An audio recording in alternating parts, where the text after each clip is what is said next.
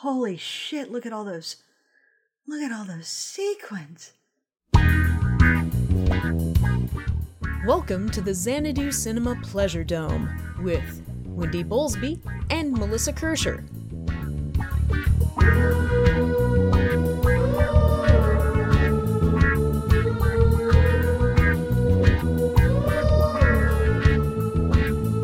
In Xanadu did Kubla Khan a stately pleasure dome decree, and in our podcast Pleasure Dome we'll talk about some movies.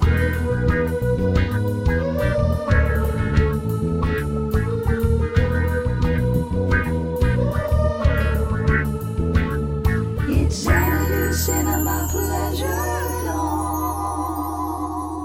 Welcome, listeners, to another episode of Xanadu Cinema Pleasure Dome. I am but one of your humble co-hosts, Wendy, of course, you know, and I am, as always, joined by the ever-fabulous... The other one. I'm Melissa. Hi. And we are here to spread a little joy, spread a little cheer in the realms of cinema, but also who knows where else we will wander off to. We don't, honestly. We're just making this up as we go.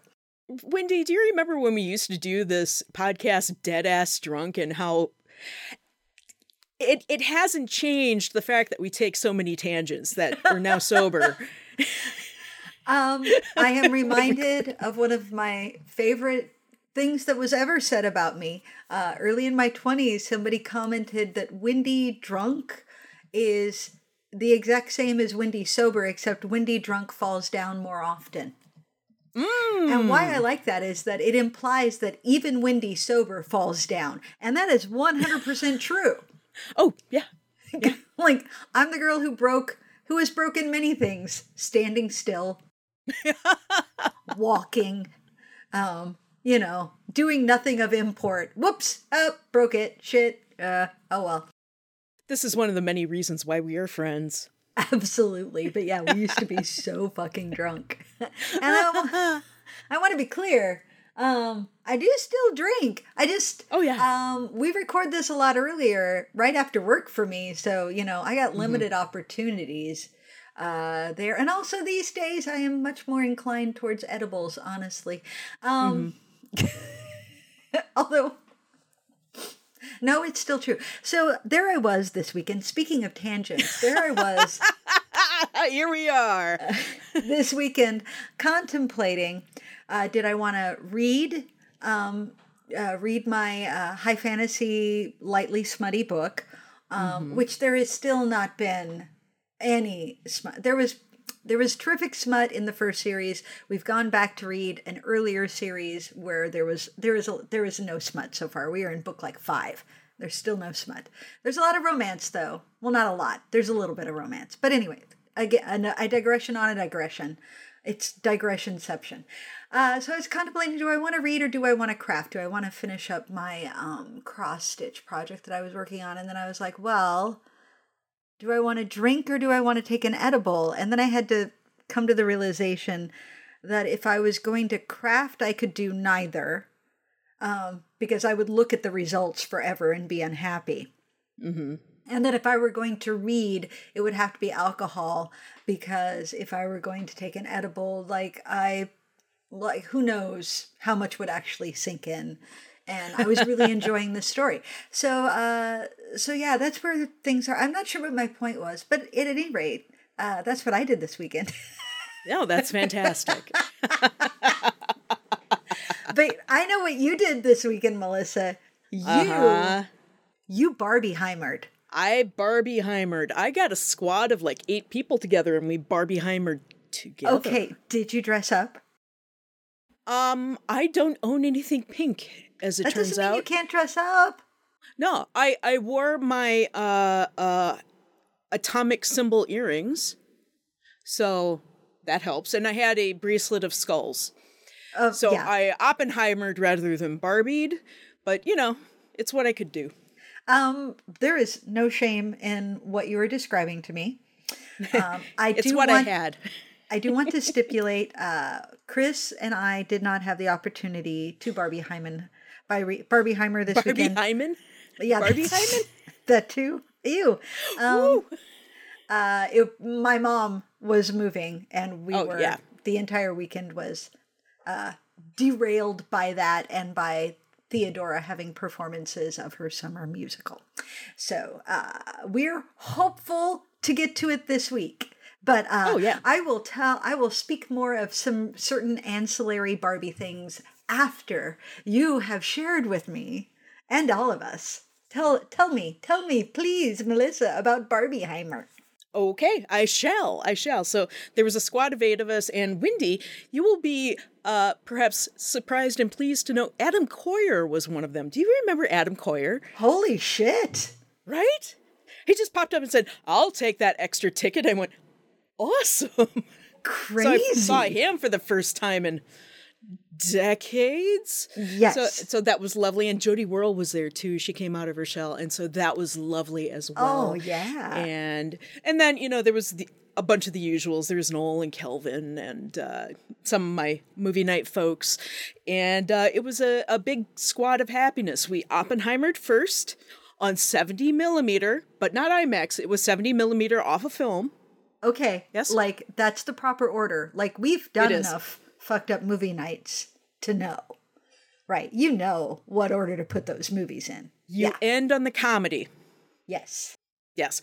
So we started with Oppenheimer, and then we had a gap of like 2 hours. So we walked across the parking lot to the tea house, had a lovely supper, and then went back, and then we Barbied. So I will start with Oppenheimer, which did not bring me as much joy. Wendy, you would fucking hate this movie, by the way. Oh. Is it depressing? It's very Nolan. It's not necessarily depressing. It's very dense, and it's very Christopher Nolan. And I know your thoughts. Incredibly intellectual and precise and very pleased with itself. It is very clear that Christopher Nolan thinks that Oppenheimer is one of the most important people in the history of people, and he's not entirely wrong. I mean, this is, the atomic bomb did change the world in various ways, and it's not a glorification of the man, but it is very Christopher Nolan, and it's very dense script. God help you if you don't already come in with a knowledge of the history of the Manhattan Project. You would be so lost. And it's very important white men important sort of thing. Right. You're going to have very little to no patience for this movie. I just know that, knowing it about you. I've heard great things about the performances, and it is an amazing cast. A very white cast. Very. Because, of course, it's also a historical cast, and we're telling a story, and so we couldn't possibly have any imaginative components where we could just have an actor of color play any of these roles, because we're already making shit up anyway. No, we can't do that. I will be honest, I appreciate that he's not glorifying him, but at the same time, this is one very wealthy, influential white man telling the story of yet another influential white man, and somehow forgetting about all the damage. Well, it does grapple with the damage, but at a distance. Ding. There are still people alive. There are people right now, and generations later, who are still damaged by how those tests were conducted. Oh, yeah. And the government, of course, still not really doing shit about it. But anyway. Well, also, let me back up a little. There are things that I really like about the movie. Fucking hell, it's in 70 millimeter film. It is buttery smooth. It looks beautiful. The cinematography is lovely. It has a fantastic cast. The cast are swinging for the fences. There's a lot to chew on there. There's a lot to like about this movie. And yes, it's a very chewy thing. And I just love the concept that we have right now in a world where almost every movie in the theater is a superhero movie or some sort of corporate property. This is a biopic. I mean, given a grand opening in all these theaters and getting an opening on film, not just filmed 70 millimeter in IMAX 70 millimeter. And people are interested in it. And it's a movie that is for adults. It's not escapism. It is a movie to be grappled with. And fuck, yeah, that's cool. I think that's fantastic. And if it does well enough, I hope there will be more. I think that's great. But I do have a lot of problems with the movie, too. And first of all, part of it's not the movie's fault, because I am far more interested in the Manhattan Project than in Mr. Oppenheimer himself. This is a movie that's called Oppenheimer and not Manhattan Project, so that's on me. The movie is much more about the government disassembling Oppenheimer after the project was completed. Huh. 60% of this movie is about the revocation of a security clearance. Oh. Which, when you put it into a sentence like that, it's like, what the fuck?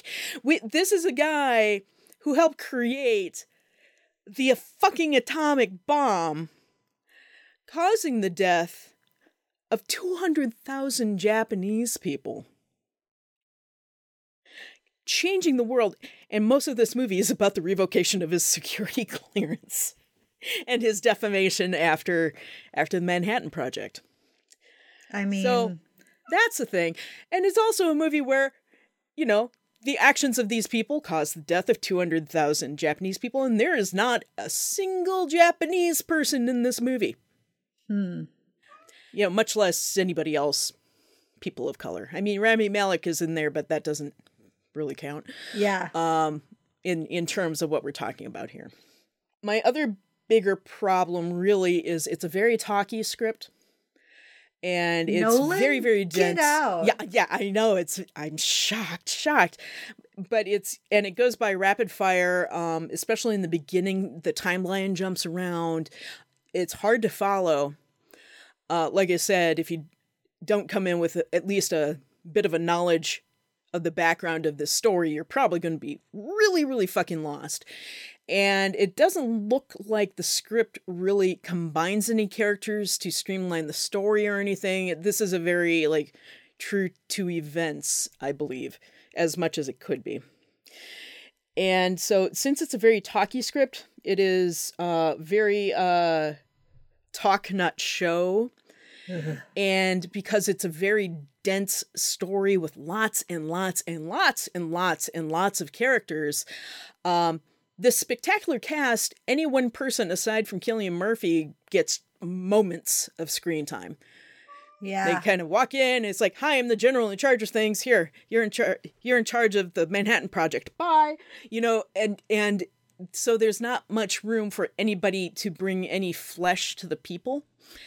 And Cillian Murphy, for as good as he is, I think the way the script is designed and just the way Christopher Nolan is as a director, it's a great performance that doesn't give you really any answers about Oppenheimer's character. Like, the only person then I what think... was the point? I know. And it's the only person I felt that really walked in and felt like a real human being was Matt Damon, of all people. Which, honestly, I'm not surprised. Yeah. Matt Damon is definitely, he's in his I'm here to have fun era. I'm here to do projects as small or as big as I want, to play characters, whatever. I did see a clip of him saying, like, he and his wife in counseling had come to an agreement that he was going to take a pause because he was like, he was doing too many movies. He was gone too often. And the agreement was, unless Christopher Nolan calls. And then Christopher Nolan called, and the wife was not pleased. But also, well, that was the agreement. That was the agreement. I will also say Robert Downey Jr. is very good in the role he is given. It's an interesting role. And, maybe if I sit with the movie a little bit more, I'll grapple with it a little better. But I think just for me personally, it's not the movie I wanted. And like I said, that's not the movie's fault. A lot of the people I was with, I think everybody really loved the movie. Mm-hmm. So I may be an outlier here. I mean, I keep hearing it's his masterpiece. It's Nolan's masterpiece. But I feel like also they keep saying that every time the man releases a movie. Oh, yeah. Like, what was... Tenet? I don't think many people like Tenet. No, not Tenet. Let's see, there was the one about getting the British troops off of the coast. Oh, Dunkirk. Thank you. Dunkirk was okay. Yeah, no, it's good, but also, like, oh, look, you couldn't just tell a story. You have to have 3 different timelines. Mm-hmm. And not explain that. Because, like, well, just let people figure it out. Which I kind of, like, again, cool, but also there's this arrogance that comes through in the choices that he makes. Yeah, between Inception and then Dunkirk and Interstellar. And, like, I feel like he's just very busy proving he's a genius. And as we know, like, there is no such thing as the director is genius, right? There isn't. No. Because no matter how, even if he's the writer and director, even if he's the writer, the director, and the editor, there are actors there. There are a ton of different people who are part of that process, the producers, and et cetera, et cetera. Like, the idea that this one lone genius is responsible for these movies. And yet I feel like he's bought into his own press, and that's just me. That's my bias. That is absolutely my bias. I think he has a unique vision, and he makes very solid, good movies, and they're often not to my taste. But I will say, Dunkirk I did like. Anyway, Oppenheimer. And take my opinion with a grain of salt, everyone. Oppenheimer. Oppenheimer. What? I did have a lot more fun at Barbie. I would hope so. Just saying. It is hilarious. It is relentlessly pink. It is gloriously filmed. And I am shocked to the core with what Greta Gerwig has gotten away with. Because this is, ultimately, yes, it's a commercial for fucking Barbie dolls. But within the framework of that, like, if Greta Gerwig was put in a corporate box to make this movie, she has carved holes in it and driven cars through them. And it is hilarious. Everybody on the movie understood the assignment. Margot Robbie is perfect. She has an earnestness to her that I don't think any other actress right now could have done what she has pulled off with this movie. Like, she has that perfect, just wide-eyed, not really a blank smile, but a genuinely open to the world and yet kind of clueless about it. Yeah. Or, there's just this, she has the perfect version of naivete to make this role work. And it's fucking fantastic. She's a wonder to behold. And the movie is very self-aware.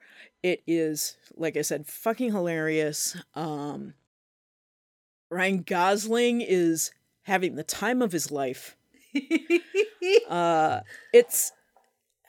I can't recommend it more, and it's really hard to say a whole lot more without getting into spoiler territory, because it really is a very incisive comedy, especially when you get deeper into the movie.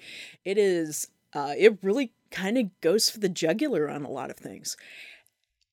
And by the end, you get kind of weepy. You kind of cry a little bit. It's very cool. Okay.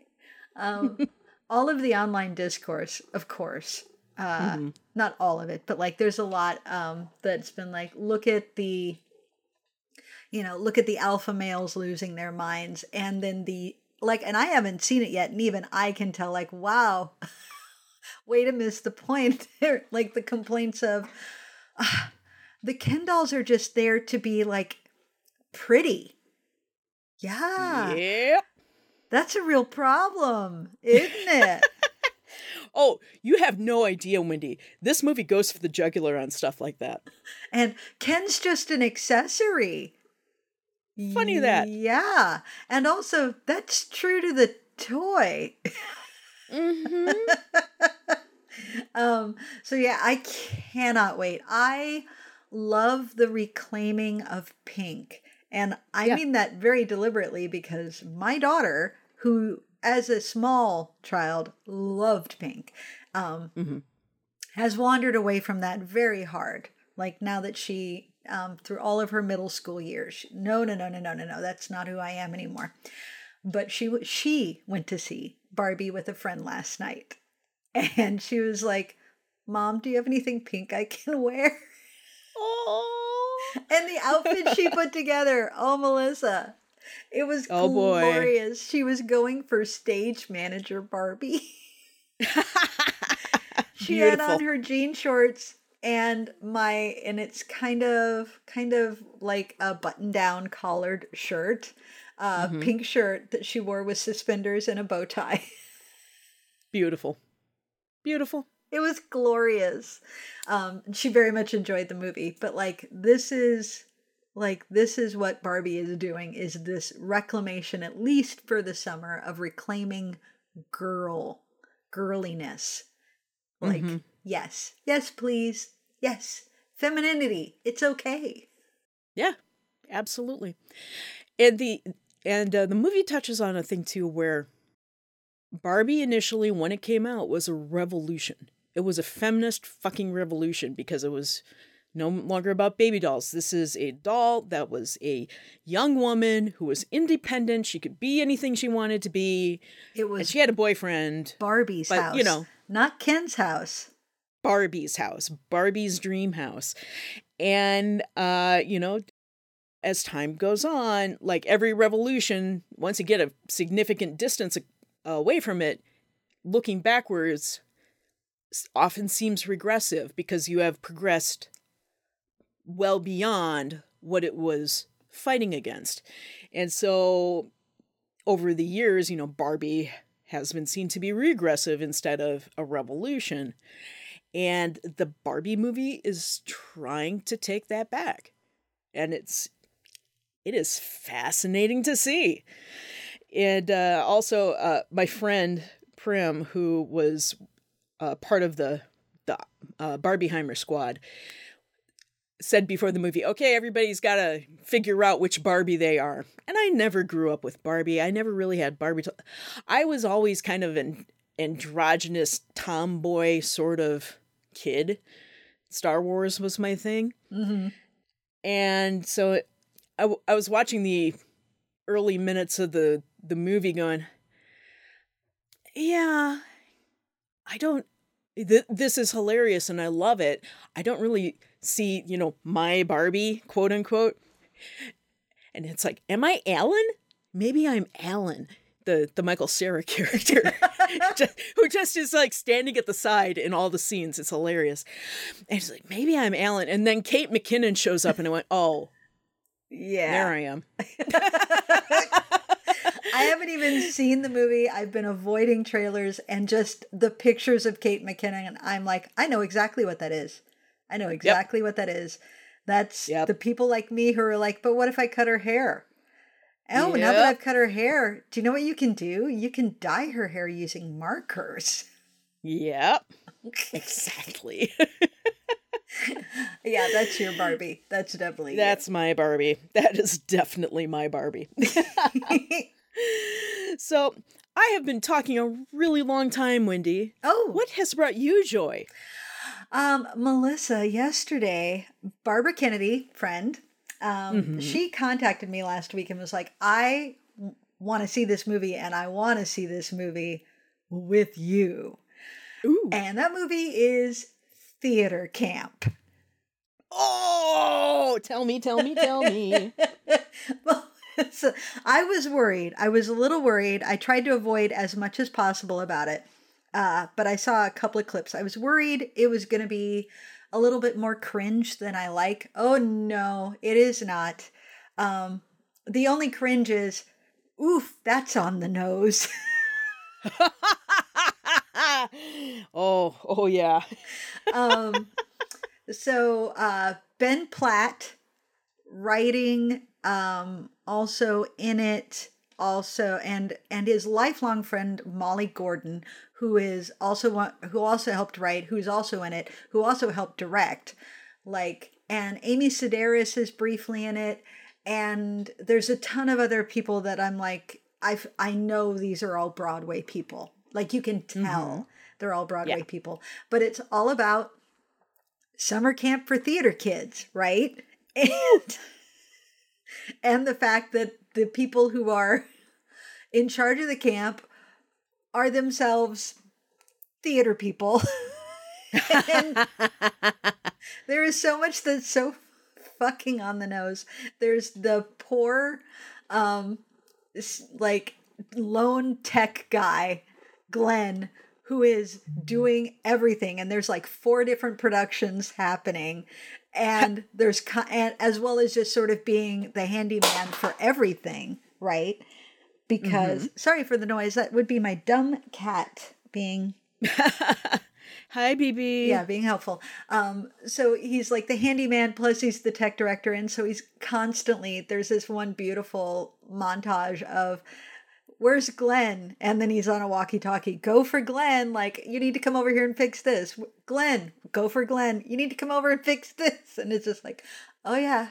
Yeah, that's accurate.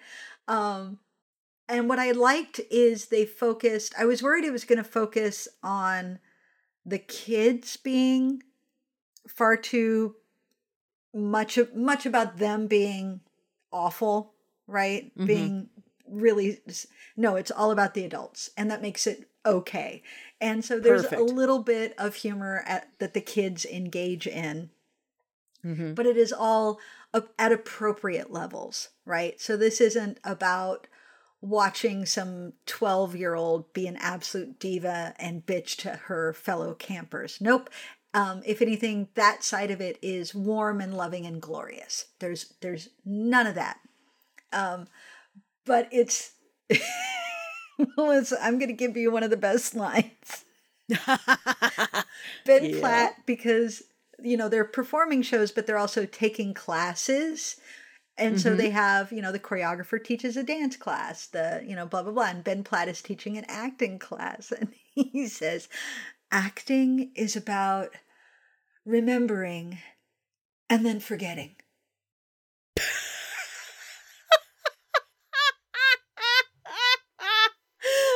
Exactly. That line tells you, that encapsulates everything that the movie is and what it gets right, because it's like, oh shit, they have nailed this. They have, and so they're doing the Crucible Junior, what? And they're doing, I forget what else, and then of course the two used to be stars of the camp who now work at the camp and have been lifelong friends, and it's a, and it's Molly Gordon and Ben Platt, and he's gay, and she used to be in love with him, but now, now they're basically that platonic couple that happens in theater all the fucking time.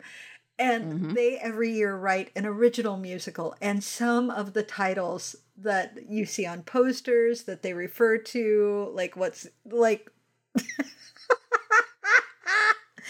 so some of those are just yup. I've seen Fringe plays probably at about the same level. Yup.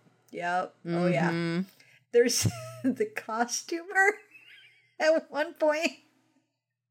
I'm sorry to give away 2 great lines, but they're about to do a performance, and so there's the usual pep talk from the director, etc. And so, and then he looks over and he goes to the costumer and he goes, Gigi, did you want to share anything? And the costumer says, I was really mad at all of you a couple of hours ago, but I'm over it now. Good show.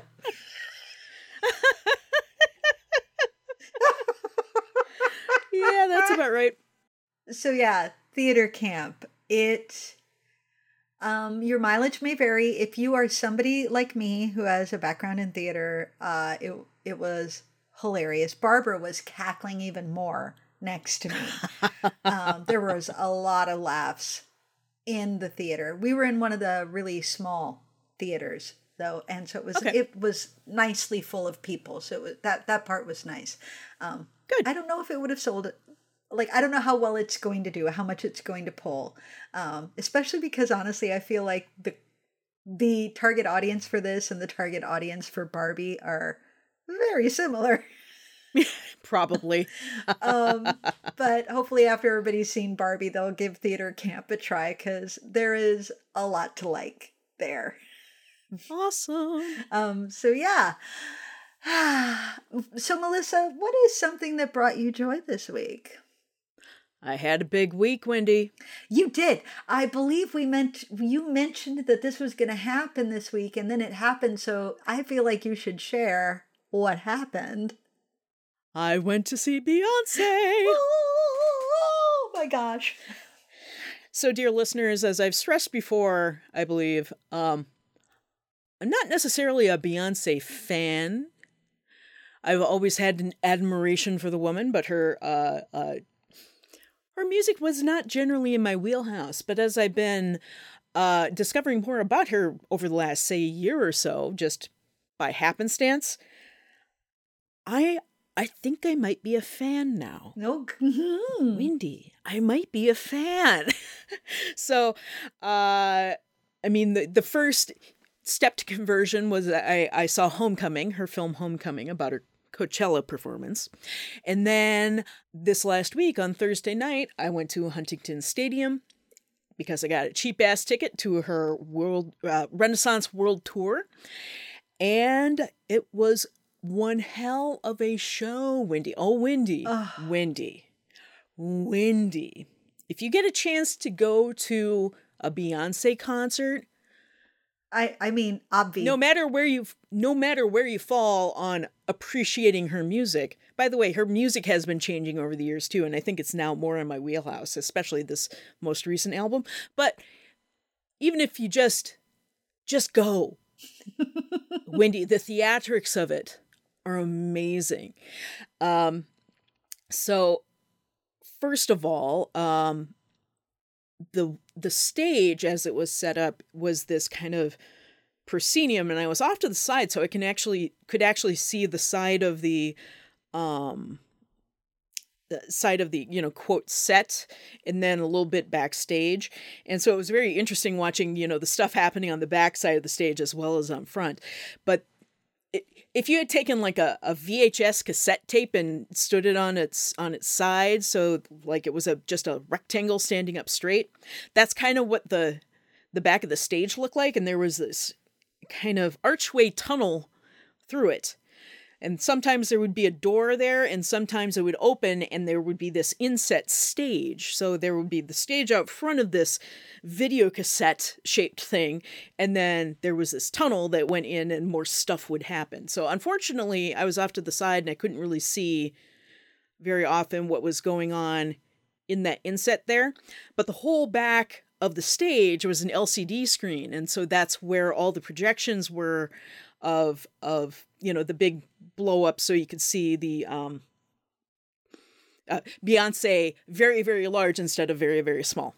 That sort of thing. Yeah. And so I could see on that what was going on back there. And there were set changes. There were costume changes every few songs. Like, she would come out and do a set of like 2 or 3 songs and then disappear. And then like the other stuff would happen on the stage to keep you entertained, and then she'd come out again in a completely different outfit, and the dancers would come out in completely different outfits, and there would be like a scene change inside the little archway, and more stuff would happen, a few more songs would happen, and then she'd disappear, and then stuff would happen to entertain you, and then she'd come out again and do like 3 or 4 different songs. And the set pieces were all themed by the songs on her most recent release. And the interesting thing that she's done is she did not release music videos for any of this stuff. Oh. The music video is the tour. Oh. Yeah. So it's this big theatrical production. And man, Wendy, there were aerialists. There was a point where she'd walk out on the walkway out into the crowd, and I was watching her, and then I looked back at where that little archway was, and there's a 50-foot tall horse that has come out of this archway from nowhere. Remember how I said I could see the back of the stage too? I don't know where this thing came from. It just appeared. It was a statue. It was huge. I don't know how they even fitted through that archway. And I saw it go back in, and there was like some theoretical physics happening there. It's like, I don't understand what happened. There was a car, like a futuristic car with like a crane on it that came out into the stage, and then Beyonce was on top of it, and then it would and then there was a point where she came out in this disco ball horse and flew above the audience. Seriously, Wendy, this was grand spectacle, and it was amazing. And I wish I could have seen it with you. I bet we would have had an amazing time. Yes, you would love this thing. So yeah, it was glorious, and like even beyond how talented Beyonce is, she is surrounded by an army of people who are the best of what they do in the business.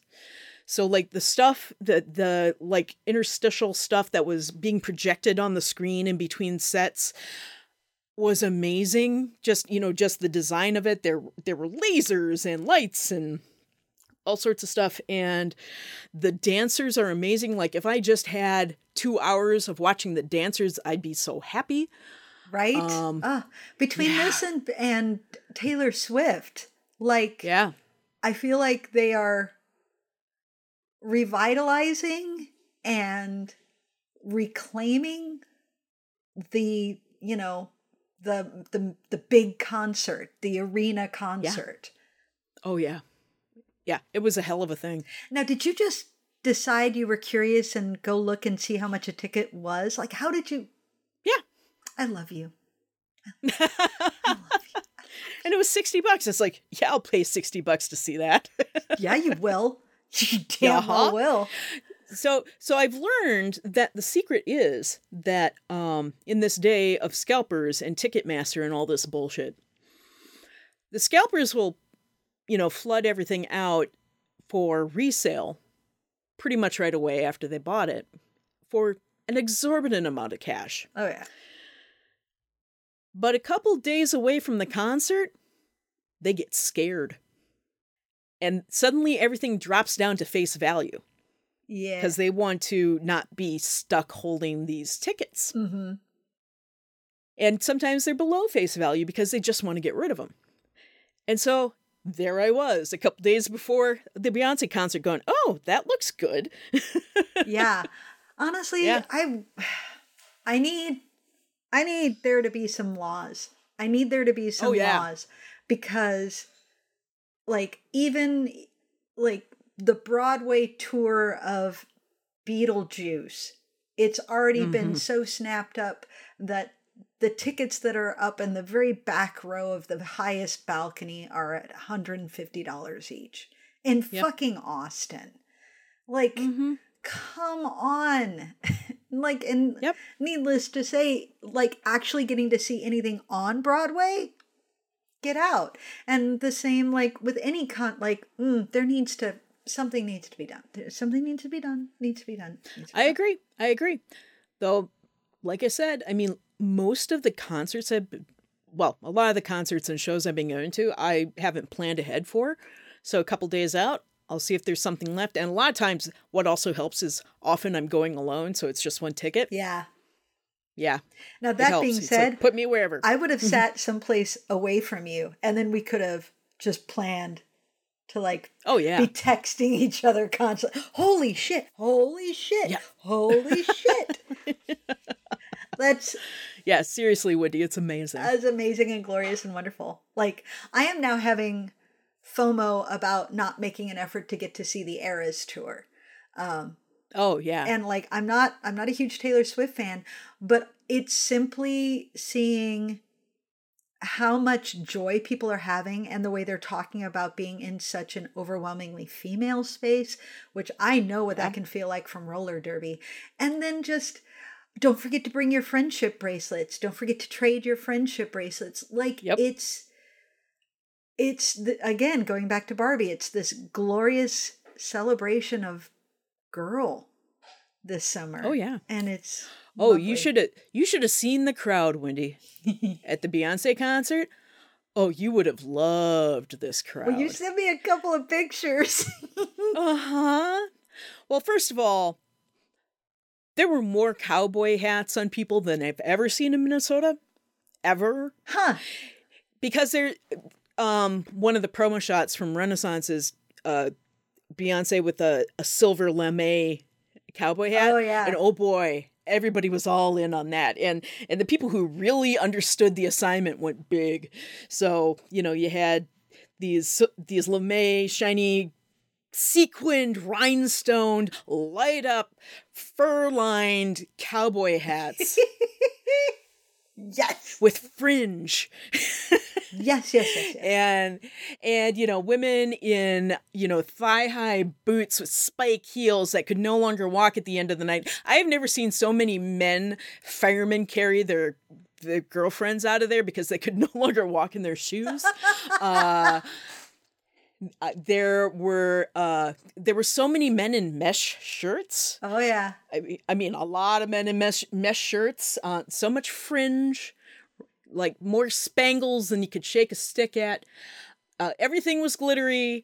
There were two women who had the oh goodness.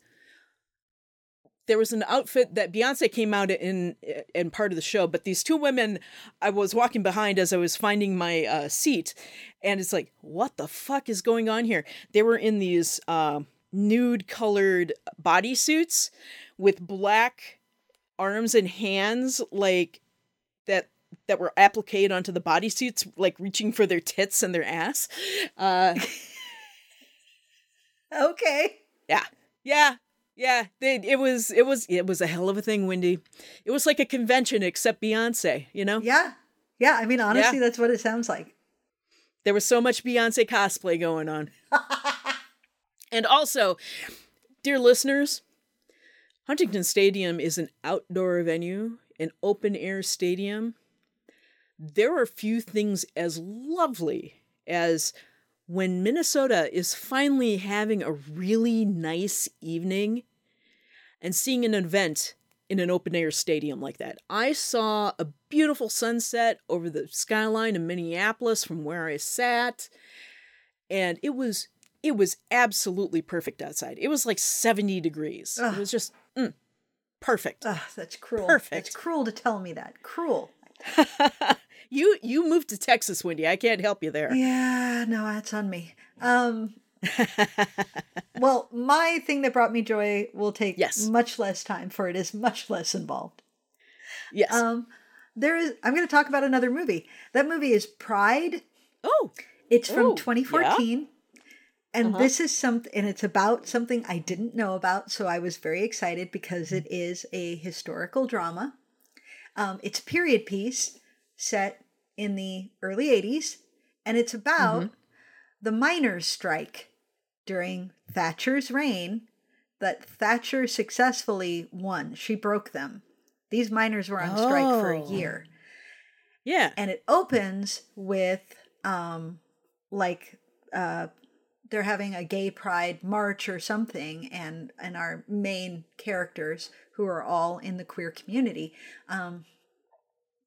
one of them is watching the news about the miners and is like, and afterwards, and this, I thought this was really powerful, was like, hey, did you notice, like he's giving sort of a rousing speech. He's like, did you notice how we weren't harassed as much? Did you notice how there was less of a police presence? And it's because they're off cracking skulls on the miners. We need to show our support for the miners because we know what it's like. And so this gay community like starts fundraising for the miners. And like there is a little bit like they're being politically savvy of like, let's tie ourselves to this because the miners are getting talked about on the news. So this is a way, but also we genuinely want to help. And so they keep contacting the union. The union will not play ball. Finally, they just call like the council of a small town in Wales, small mining town in Wales. And they make this connection and it goes from there. And and it's awkward at first. And then they're like, but they're willing to help us and we need the help. And all these things play out. It is fucking heartwarming. And to cut to the end, right? Like this is not a movie that you watched it for the surprises. You watch it for all of the people along the way and the characters. So after that, after the events told in this film, which are, the main points are true. This is true that in Parliament, the Labour Party adopted, it had been brought up and consistently voted down, tabled, etc. The Labour Party brought up equal rights for homosexuals, like gay rights, after these events, and it got added to the Labour Party's platform, in large part because of one very large voting bloc, the miners' union. Right? Wow. Yeah. So I had no idea about this, that this movie even existed. 2014, I saw a TikTok with like the trailer and I'm like, what is this movie? I need to see it. And Melissa, everybody, by the way, is in this fucking movie. Ooh, it's got Bill Nighy. It's got Imelda Staunton. It's got Patty Considine. It's got Dominic West. It's got George McKay. He's the young man who was the main character in 1917. Oh, yeah. Yeah, it's got Andrew Scott, our favorite sexy priest from Fleabag, who's also, Benedict Cumberbatch's Moriarty, right? Yep. Yeah. Yep. So, like, this cast is insane, and it's just fucking heartfelt. And, like, so many wonderfully sweet moments over and over and over again. Because, of course, it's also touching on the AIDS crisis. Yeah. Because it's the summer of 1984. Oh, geez. Yeah. Dead center of it. Yeah, exactly. So I cannot recommend this movie highly enough. It is exactly the movie that you think it is, and that makes it wonderful. Like, nice. Yes. That goes on my list right fucking now. Alongside They Clone Tyrone, which is out now, and I really want to see. I will tell you, it's supposed to be on Paramount. Okay. But it might be locked because it's tied to Showtime on there. We gave up and just rented it for like $4 from Apple. And it was like, yeah. And now I'm regretting because I feel like we should have just paid the $10 to buy it. I wish that Apple had an add-on feature, like that any of these things were like, okay, rent it for $4, buy it for $10. Hey, can I rent it? And if I love it, pay $6 more to buy it? Like, oh boy. Do you know how much there are so many movies that would benefit from a feature like that. Yep, right? And I feel like the streaming channels would also benefit from it. Yeah, well, they can fuck themselves. I am all for I forget whose idea it was. I think it was Ruffalo, apparently. Ruffalo is the one who's like, why don't we just all start making our own movies? Like, fuck the studios. and make them come to us. There are some movies that are still in production because they have met the demands and said that they will retroactively, anything that they are not already doing, they will retroactively meet the demands. Yep. Like, yes. Because, I mean, I knew it was bad. Even I didn't know how bad it was. But, like, now you're starting to see all of these actors. Like, hi, I was one of the top line cast of Orange is the New Black. For how many seasons? I made nothing off of doing that. Mm-hmm. Like, after the taxes and paying, you know, the agents and the lawyers and, you know, all of the people that have to be paid because they are part of the process. Like, I'm not dissing on that. Like, by the time all that gets taken out, it's like, oh, that sounds like a lot. Here's how much it actually was. I went home for a whole movie with $15,000.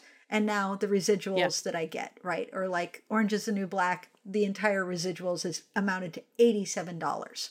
Are you kidding me? Yep. So yeah. Yep. Solidarity forever. Apparently, there are airline cargo workers that are considering striking now as well. How great would that be if UPS and the airlines went on strike together? Like, I don't love what that's going to do for like the supply chains, but I will not complain. Like, solidarity, because the better things are for them, the better things are for everybody. Truth. Absolutely. On board. Union forever. Anyway. Solidarity. So Melissa, this has been kind of a good week. Yeah, it has. Very consequential. Alan Cerny on his social media was like, what if this is another 1982? Wouldn't it be great? And I mean, part of that is because a lot of the projects that were paused by the pandemic are now hitting. Yeah, like there's so a backlog. Like within the last year, we've been having a really good crowd of movies. Yeah, and I'm kind of loving that the superhero stuff is kind of pushed off to the side. I'm experiencing a little bit of that fatigue. Absolutely. Oh God, I am so tired of superhero stuff.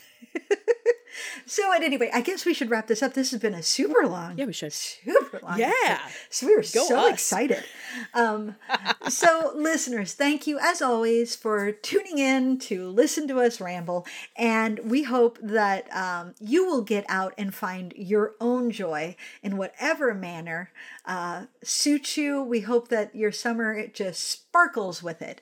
So I have, of course, been Wendy, one of your pretty okay co-hosts, joined as always by the ever fabulous Melissa. I'm also okay. You're pretty okay. And we will talk to you next week. Bye. Bye. Thank you for joining us in the Xanadu Cinema Pleasure Dome. Our theme song was written by Tim Wick and Jeffrey Brown and recorded and mastered by Chad Dutton. New episodes arrive every Thursday. You can find us on iTunes and on Stitcher. You can also visit us at xanaducinema.com, follow us on Twitter at Xanadu Cinema, and like us on Facebook at Xanadu Cinema Pleasure Dome.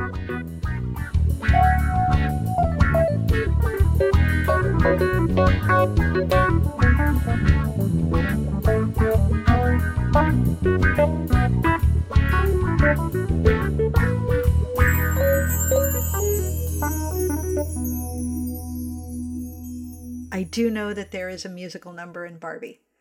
I do know this. Oh, there is. You will plots. You will absolutely plots. You'll love it. You will love it.